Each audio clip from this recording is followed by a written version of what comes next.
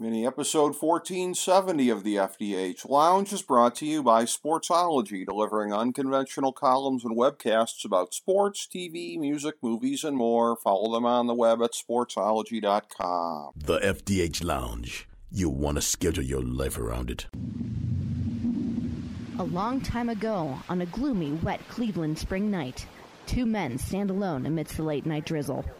Their voices echo across the vacant station parking lot as they debate the merits of the great American radio show that have been missing for far too long. On that night, an idea was born. That idea became the FDH Lounge.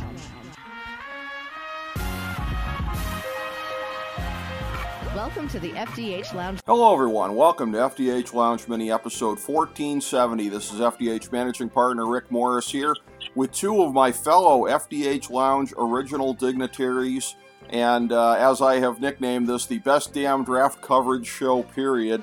We've been doing this for a number of years, the three of us, going through, breaking down the NFL draft, doing a preview and a recap of it. And it is always very spirited from the work that we have put in studying these guys, opinions formed, and the way that we are reacting to what else is out there in the atmosphere about this as well. We'll have some things to say about what the coverage has been, because there are always some things in particular that make me rant this time of year, as I know might be the case with the other fellows. So I reach out and make the tag here, first of all, to our senior editor, Jason Jones, who is the major guru of our draft coverage every year with our player rankings and top overall rankings in the draft. That is being formulated basically as we speak. Jason, along with me, will have a mock draft that goes in our draft guide that is going up in the next couple of days on fantasydrafthelp.com, that being, of course, Pro Football Draftology 2022. Jason Jones, I know this is one of your favorite times of year for being able to evaluate and talk about players, and always a pleasure to break it down with you, buddy. Yeah, it's definitely one of the days on the calendar I look forward to. If my math is not incorrect, I believe we might be inching up on 15 years of this, which I just feel like needs to be mentioned. But as it goes, I was thinking about getting ready for this today, and a thought occurred to me I'd like to share real quick. Every year it seems like we're always trying to quantify where the respective position groups lie in a comparative sense with other drafts. And for instance, you'll recall there's been at least 3 drafts we've done where we have uttered some version of, I think this is the best receiver draft in quite some time. Yeah. That's all great, and I love it, but it's going to make this draft, pre-show, post-show, guide, all of it, just a little bit more exciting this time, because guess what? I don't think we're saying that about anything, which makes this draft very unique and very interesting. The national pundits that need the rating will try to convince you that this is great top to bottom. I think there are as many bad groups as there are good groups. So once we get through the minutia of it, we'll figure it all out. But this one might get entertaining. I think it's going to, no question about that. And to go back on the history of it here, Jason, I think one of the first times you and I were ever on air together at the old Sports Talk Network was actually the coverage of the 2005 NFL Draft. And that was, I think, one of your first times. You were basically just an embryo in the broadcast world at the time there, and getting it started out. By the next year, 06, and I know you remember this one, dude. That was the one where we went, it was one of the years when the draft was still on a Saturday, of course. I think we went 14 hours. We started a couple hours before the draft. I think we went until about 9 o'clock that night. We just kept going, and Anthony Petrone said that he had managed to book us Troy Aikman, and still waiting for that to happen. Troy no-showed us, if indeed he ever was booked. But that one there, man, the 06 draft, we were the marathon men that day, buddy. Yeah, no, that was fun. Matter of fact, I'm trying to remember, because there was one, that first one you're talking about. I remember very vividly being young and very excited to be a part of it. And then I remember a dapper young Rick Morris tossing it to me for the first time and almost figuratively messing up my pants. first moment when you realize the seconds are ticking. You better start talking soon. But after that first moment, yeah, we were off to the races, and we went and kept going. That was just fun beyond anything else. And then, we've even, as Spectrum goes, we've done live shows, we've done on location, we've done all this. So yeah, we have been doing this for a while. We have indeed, and I tell you, that was a thing back in the day when I remember that first one in 05 there, that I made it a habit back in the day, because this was before you'd come on board and taken the reins of the draft coverage, when it was me doing it with the guide, with the station, and sort of being the draft person at the time. I was trying to draft the part, so I was basically drafting like, essentially trying to look like the classier version of a mobster, if you will. I think maybe the monochrome tie and shirt with the blazer. So it was something I was going for at the time. And a man who has seen me embody all ranges of fashion over a long period of time is our other FDH Lounge dignitary, who has been a part of this process here. Every year, one of our draft regulars, my old friend Chris Galloway. Chris, always great to have you on, buddy. And I know that must trigger any number of memories when I reference any kind of my fashion. Well, it's pretty bad, so I'm just trying to block that out. It's great to be here, and I do want to clarify one thing. Anthony Petrone had indicated back in 05 that he had booked for you Trey Oakman. I think you misheard that. It was just a guy named Trey Oakman. Anyway, a neighbor of his from Stowe. That's right. We always have fun doing this. Like Jason, I look forward to it. The draft is one of my favorite hobbies, if you will, and I love to watch it. I miss the old days of Saturday, Sunday, but me too. I've come to adapt and enjoy what it is now, and being a 3-day event. Certainly, as I get older and have more things going on, it certainly makes life a little easier in terms of making the draft more bite-sized. So from that standpoint, I don't mind, and we get to watch it over 3 days. So, well, it is, as Jason had indicated before, this is not one of the stellar groupings of talent all the way around in this year's draft class. There are some positions stronger than others, and one of the features that I handle in our draft guide is the strength of ratings, or strength of positions in draft ratings, rather. And so I'm going to read them off here and let you guys react to them. The great positions in this draft: wide receiver, defensive end, offensive tackle, and cornerback. Very good.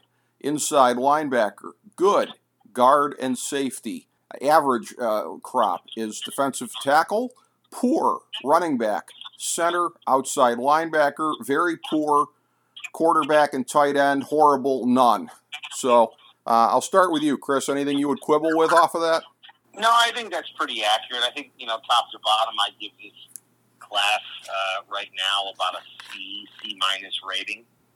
There's some nice talent sprinkled throughout that'll be available in every round, but this is not a draft that a talent pool that anyone's going to look back on in time and say, boy, that was a real injection of skill and talent into the NFL in that draft class.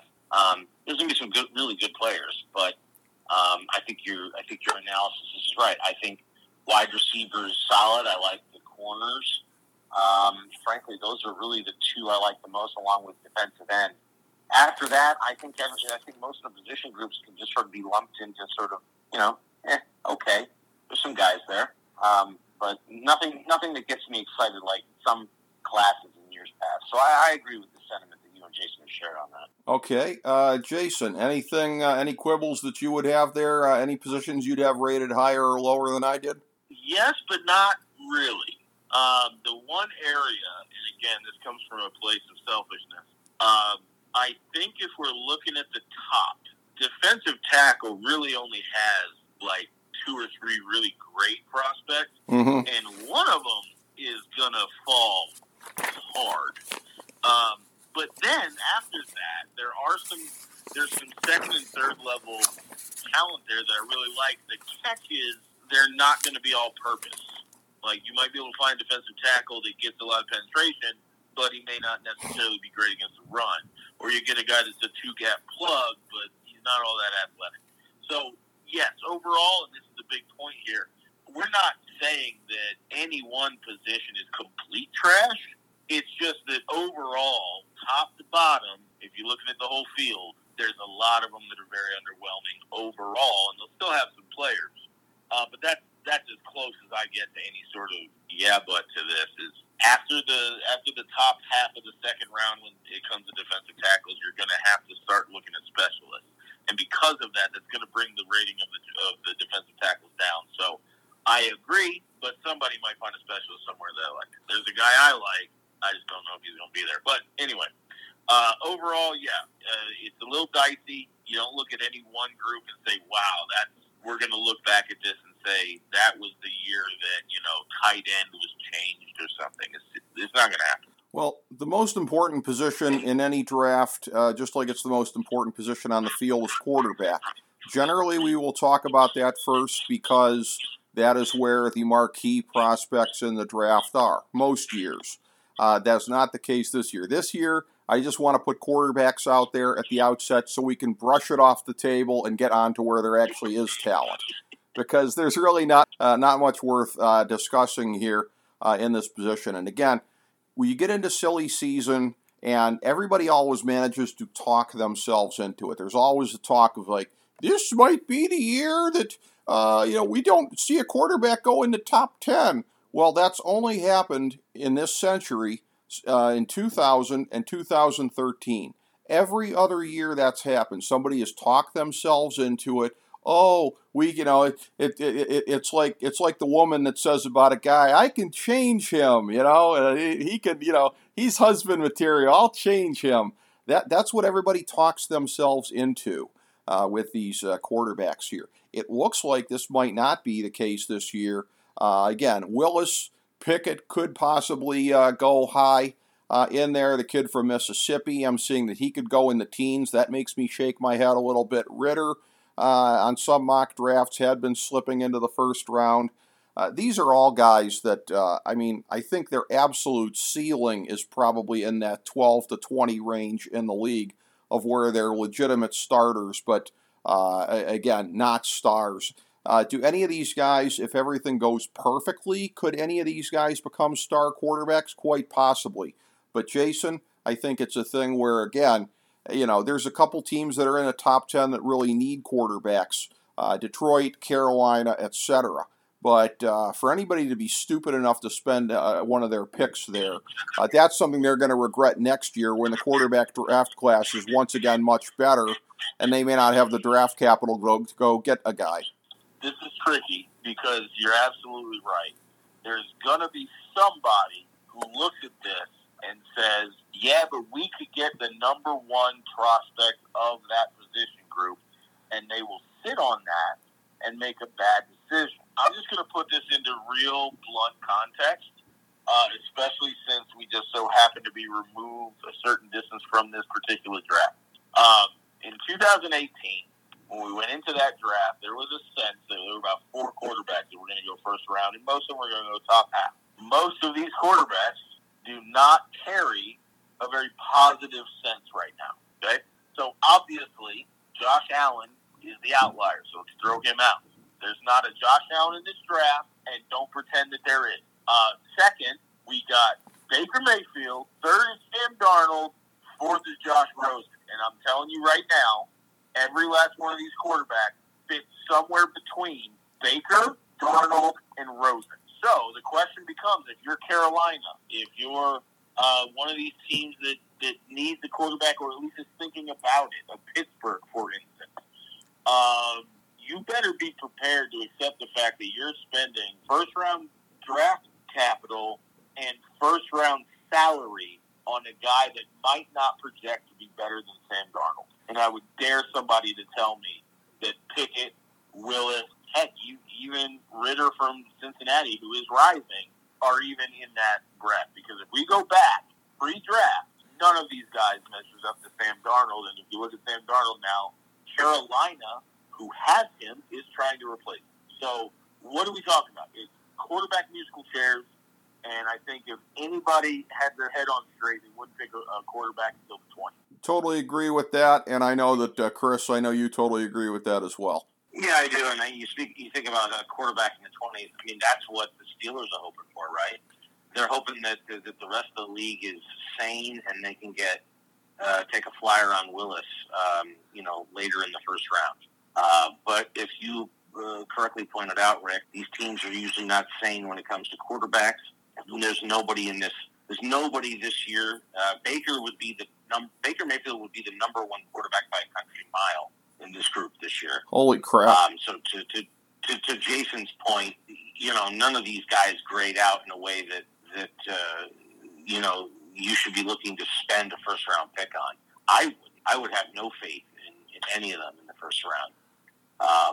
I think a smart GM, you wouldn't take a quarterback on a flyer until at least the second round, maybe the third, because some of these guys are just they're not, quarterbacks are always overvalued. So second round, if you're looking for a developmental prospect, that's probably where you got to do it. But there's nobody in this group that's really worth a first round pick. Yeah, nobody really has a first round grade out of this draft class by consensus. It is pretty much agreed across the board that none of these players have an elite value put on them. They're going to be boosted on everyone's draft boards simply because of the position.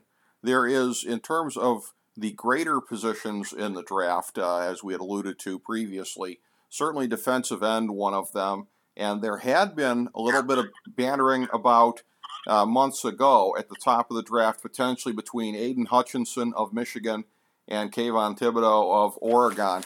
I want to take a moment here first and just rant about the national gaslighting that is going on. This plague right now of Thibodeau slander, of where, maybe he's not such an elite prospect. Can you really trust your eyes from the film?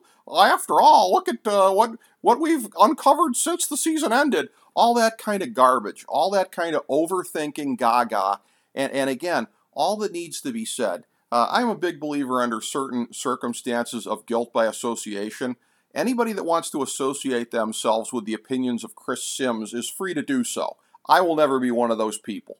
So just think about who you're lining up with there on that opinion of him. So before we get into any more of the specifics on it, because he's the one guy this year getting so unfairly banged on by everybody out there, and I don't know if he's a legitimate pick to go number one overall, as though we didn't see what we saw in his college career. I'll start with you on that one, Jason. Yeah, this whole narrative kind of surprised me a little bit. Now, obviously, I'm not in Beaverton. I don't know what's going on over there from that perspective. But when you put the tape on, you're looking for certain things. Frame to start, obviously. The guy's, I believe he's 6'4", 6'5", something like that. But he's your prototypical size you want. You stand him up next to a Myles Garrett type who's 6'4", 270. Yeah, he's gonna look the part. And when you watch the tape, he looks the part. I think what this is, and this happens to somebody every year, yep, is you've got these national talking heads who are probably getting most of their information from their production assistants or whatever, who are looking for something to say he's not perfect. And then they're taking that something and they're blowing it up. They're disproportionately inflating small details while sacrificing big details in the grander scheme so that they can push some sort of narrative. I personally think that Kayvon Thibodeau is going to be one of those guys that you look at as a freak in college, and everything he does is what you want from that position. And I hate to be the contrarian to the national narrative, but I have a strong sense that Thibodeau will be a better pro than he was a college player. And if you can wrap your head around that, he's a top 5 player, period. I don't care what the other stuff says.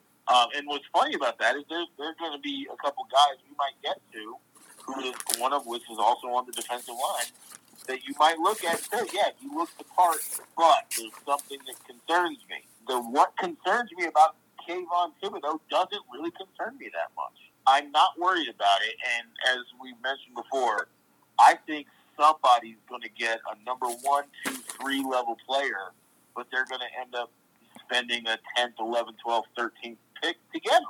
And kudos to them for not wavering at this, olay of nonsense. Totally agree. And the only thing I can predict safely is that it'll be a team that I hate, because that's always kind of how it goes. It's always somebody like that. Maybe he slips 14 to Baltimore. I could totally see that. That's the story of my life. You said that. Yeah. My brain was like, oh, if he goes to Baltimore, won't that just be perfect? Yeah, I mean, I'm tired of them getting these lucky picks.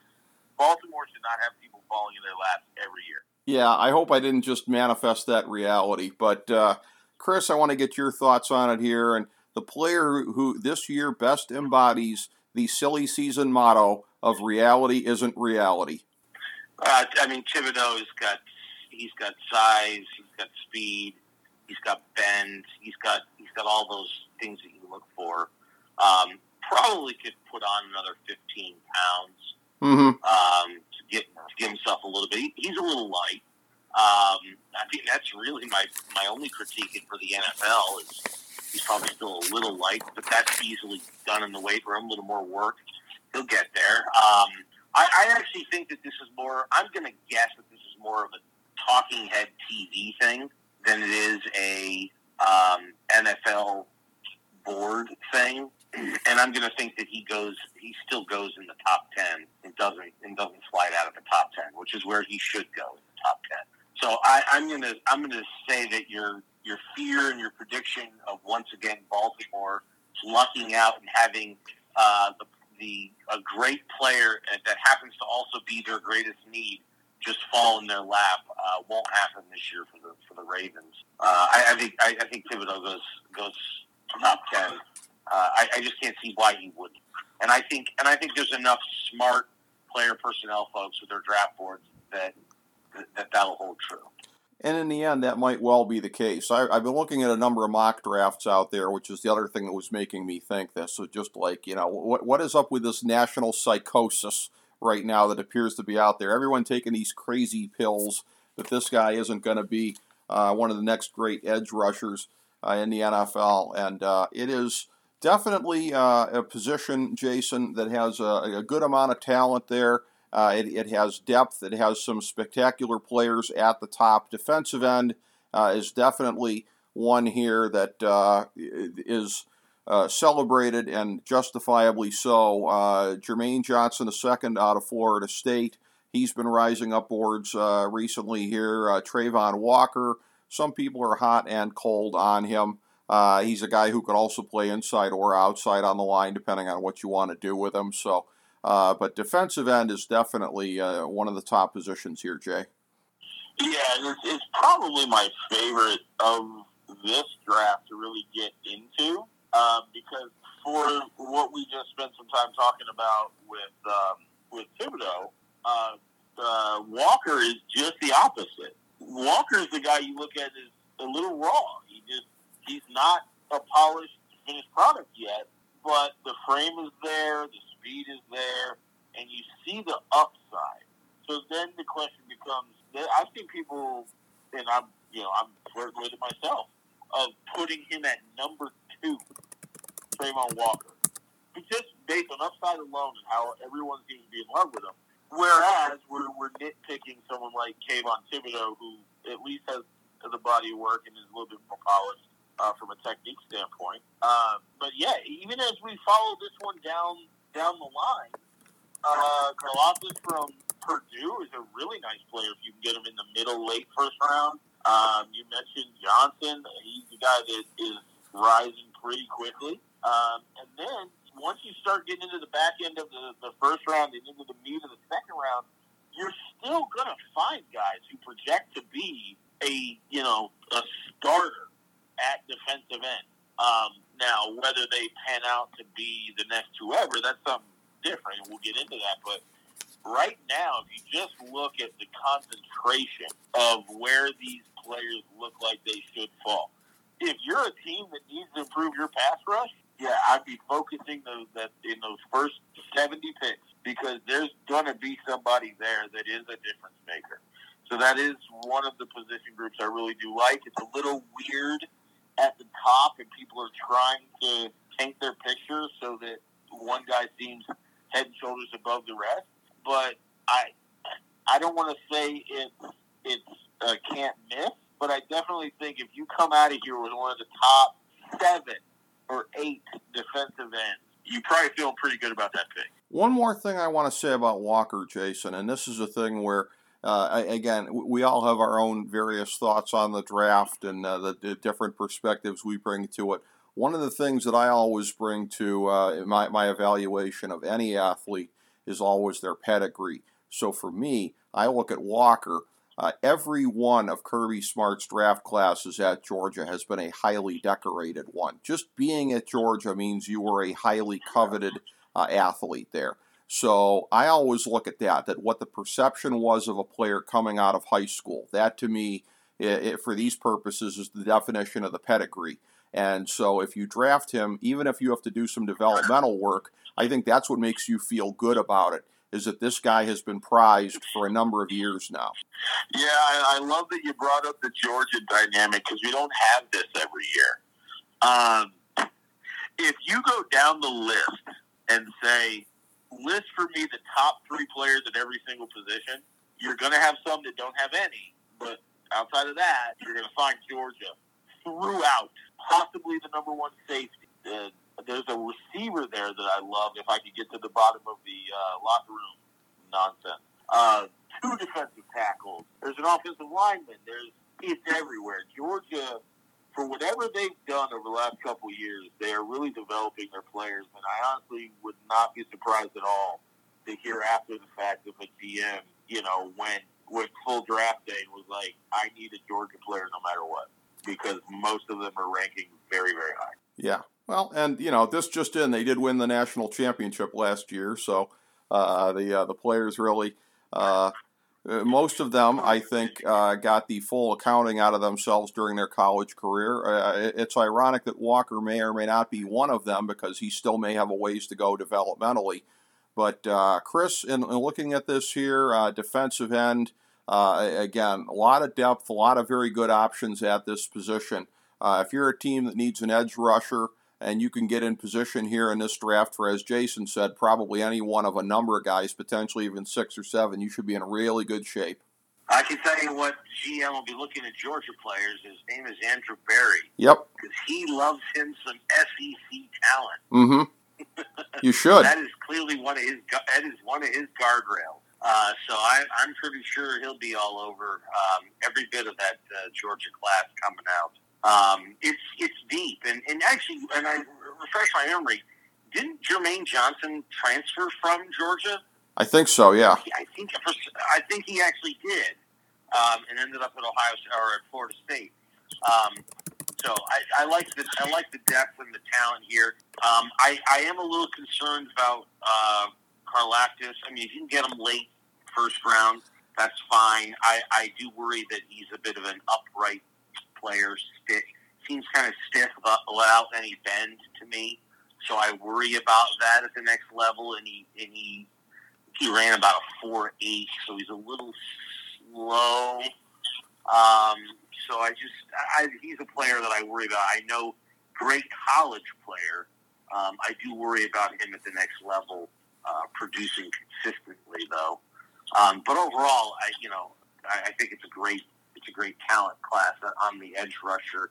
I think the kid out of Michigan who hurt his knee, or was it his Achilles, Ojabo? Mm-hmm. I think he could be a real great find if you can get him in the second round and you're willing to, wait 5 or 6 games into the season to get him back on the field.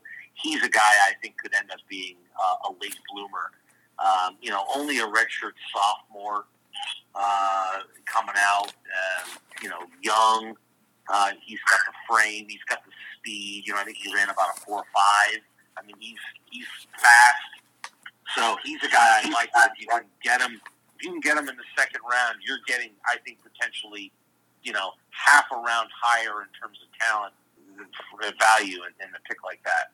There it is, the most important word of the entire process, value. That's the one we always bang on every year, whether you're talking fantasy drafts, quote-unquote real drafts.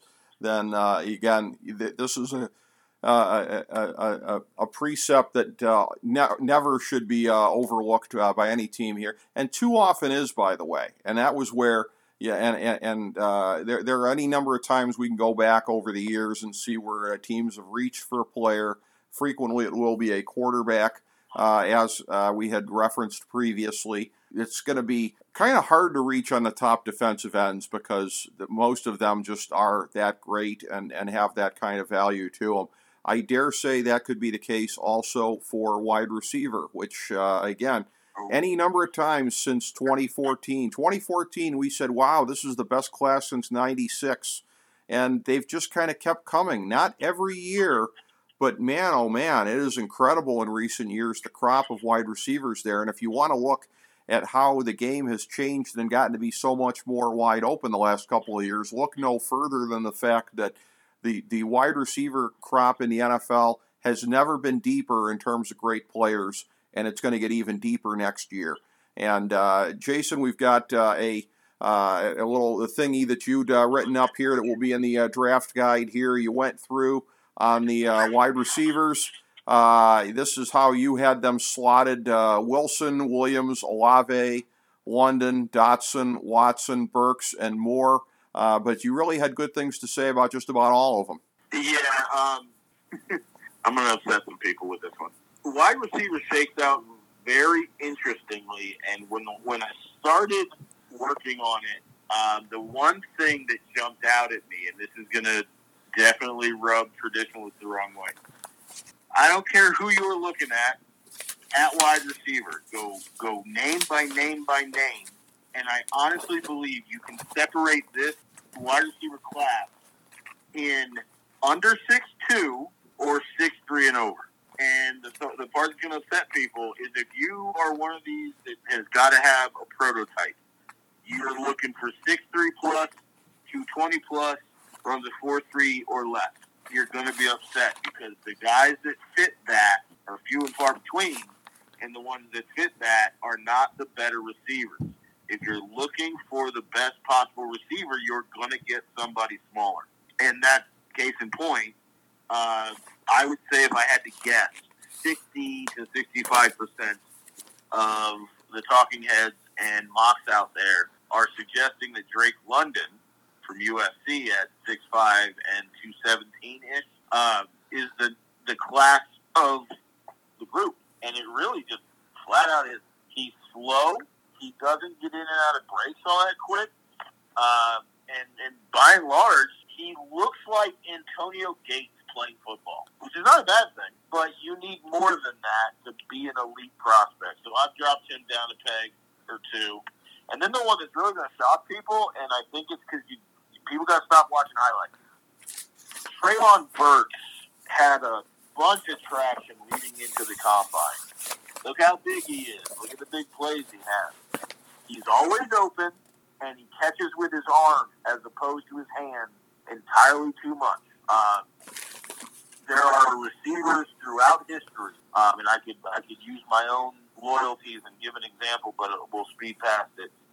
Guys that catch with their arms are predisposed to giving up turnovers. It's a scary thing, and when you have one that does it all the time, it's infuriating. So the 4.55 40 was almost a death nail for me because if he's going to be that big, he better be fast. Otherwise, there's too many things in the way. Now, those are the two big names everyone seems to be wanting to talk about.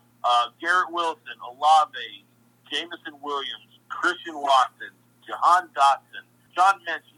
There are receivers in this draft that are very good, right? How many of them are going to be the next Calvin Johnson or the next Odell Beckham? I can't really speak to that because if we're going to pick anybody, it's probably Garrett Wilson or Jameson Williams just because they're so fast and so shifty and they can take the top off. But if you're a team that isn't in a position to draft in that first 20, oh, man. Christian Watson is a prospect dream. He tested out in the 99th percentile.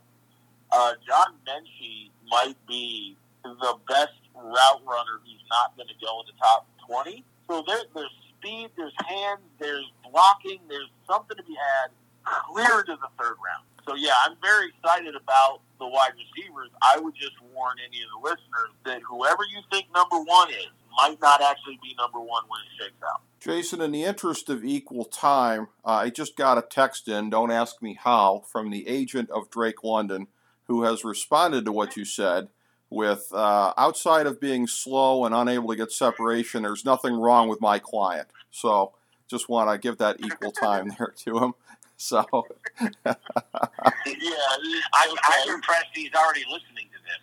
Yeah, I don't know how. I mean, he must be using the NSA because we're not airing this live. I'm not exactly sure how, but yeah. Because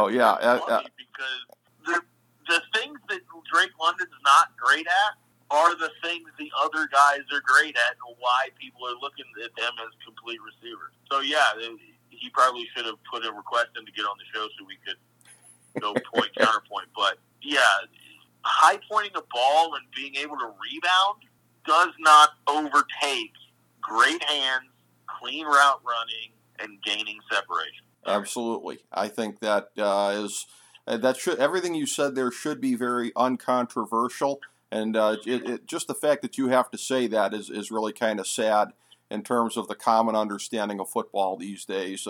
Let's face it, not everyone out there is capable of having football conversations on caliber with this one. And with that said, I will reach over and make the tag to Chris, because Chris, I know you would like to rhapsodize about this class of wide receivers also, because it is another special one. Yeah, I agree with Jason on Drake London. I just don't see it. I see a guy who's not a great route runner and he's slow. I don't. After that, I'm like, okay, he's big and he can get contested catches. He better be good at that, because they're always going to be being contested when you're not good at route running and you're slow. I just don't see it. And maybe Jason's onto something. Maybe the future for that young man is actually to put on weight and move him to tight end. And maybe that's really where he ought to be playing. That sort of pass catching tight end in this league, in a different role where he's not asked to take the top off or anything like that. He could potentially have a great career, but the team's going to have to figure that out real quick. Look, some of these guys are just so exciting. I have Jameson Williams as my number one. I think 5 years from now he will be looked at as the best of this class. And then I have basically tied at second Chris Olave and Garrett Wilson. To me, there's not much daylight between those guys in terms of skill and ability. So it's very hard for me to say one over the other. Maybe you give a slight edge to. Some people would give it to Wilson. Again, not a lot of daylight. I don't think you can go wrong with either one of those players. I like them both a lot. George Pickens, Georgia, at 6'3", ran a 4.47. There's a guy I like a lot. He's not getting a lot of love right now. Second round love, not terrible, but certainly not being talked about as sort of a top 5 guy. I think he actually is. And then a guy that I really like and could think could be the Cooper Cup of this draft, Alex Pierce out of Cincinnati, 6'3", ran a 4.41, catches with his hands. I think he's one of these guys that's going to end up being a much better pro than he was even in college, and he was solid in college. I think he has got a game and a body and a frame that's built for the pros. So I really like him, and if you can get him at the bottom of the second round or top of the third round, I think you're getting a player with that kid who could develop into something pretty special. I agree, and you really can't put a price tag on those type of players, because again, you don't have to pay full freight to be able to get them when they do develop into their ceiling.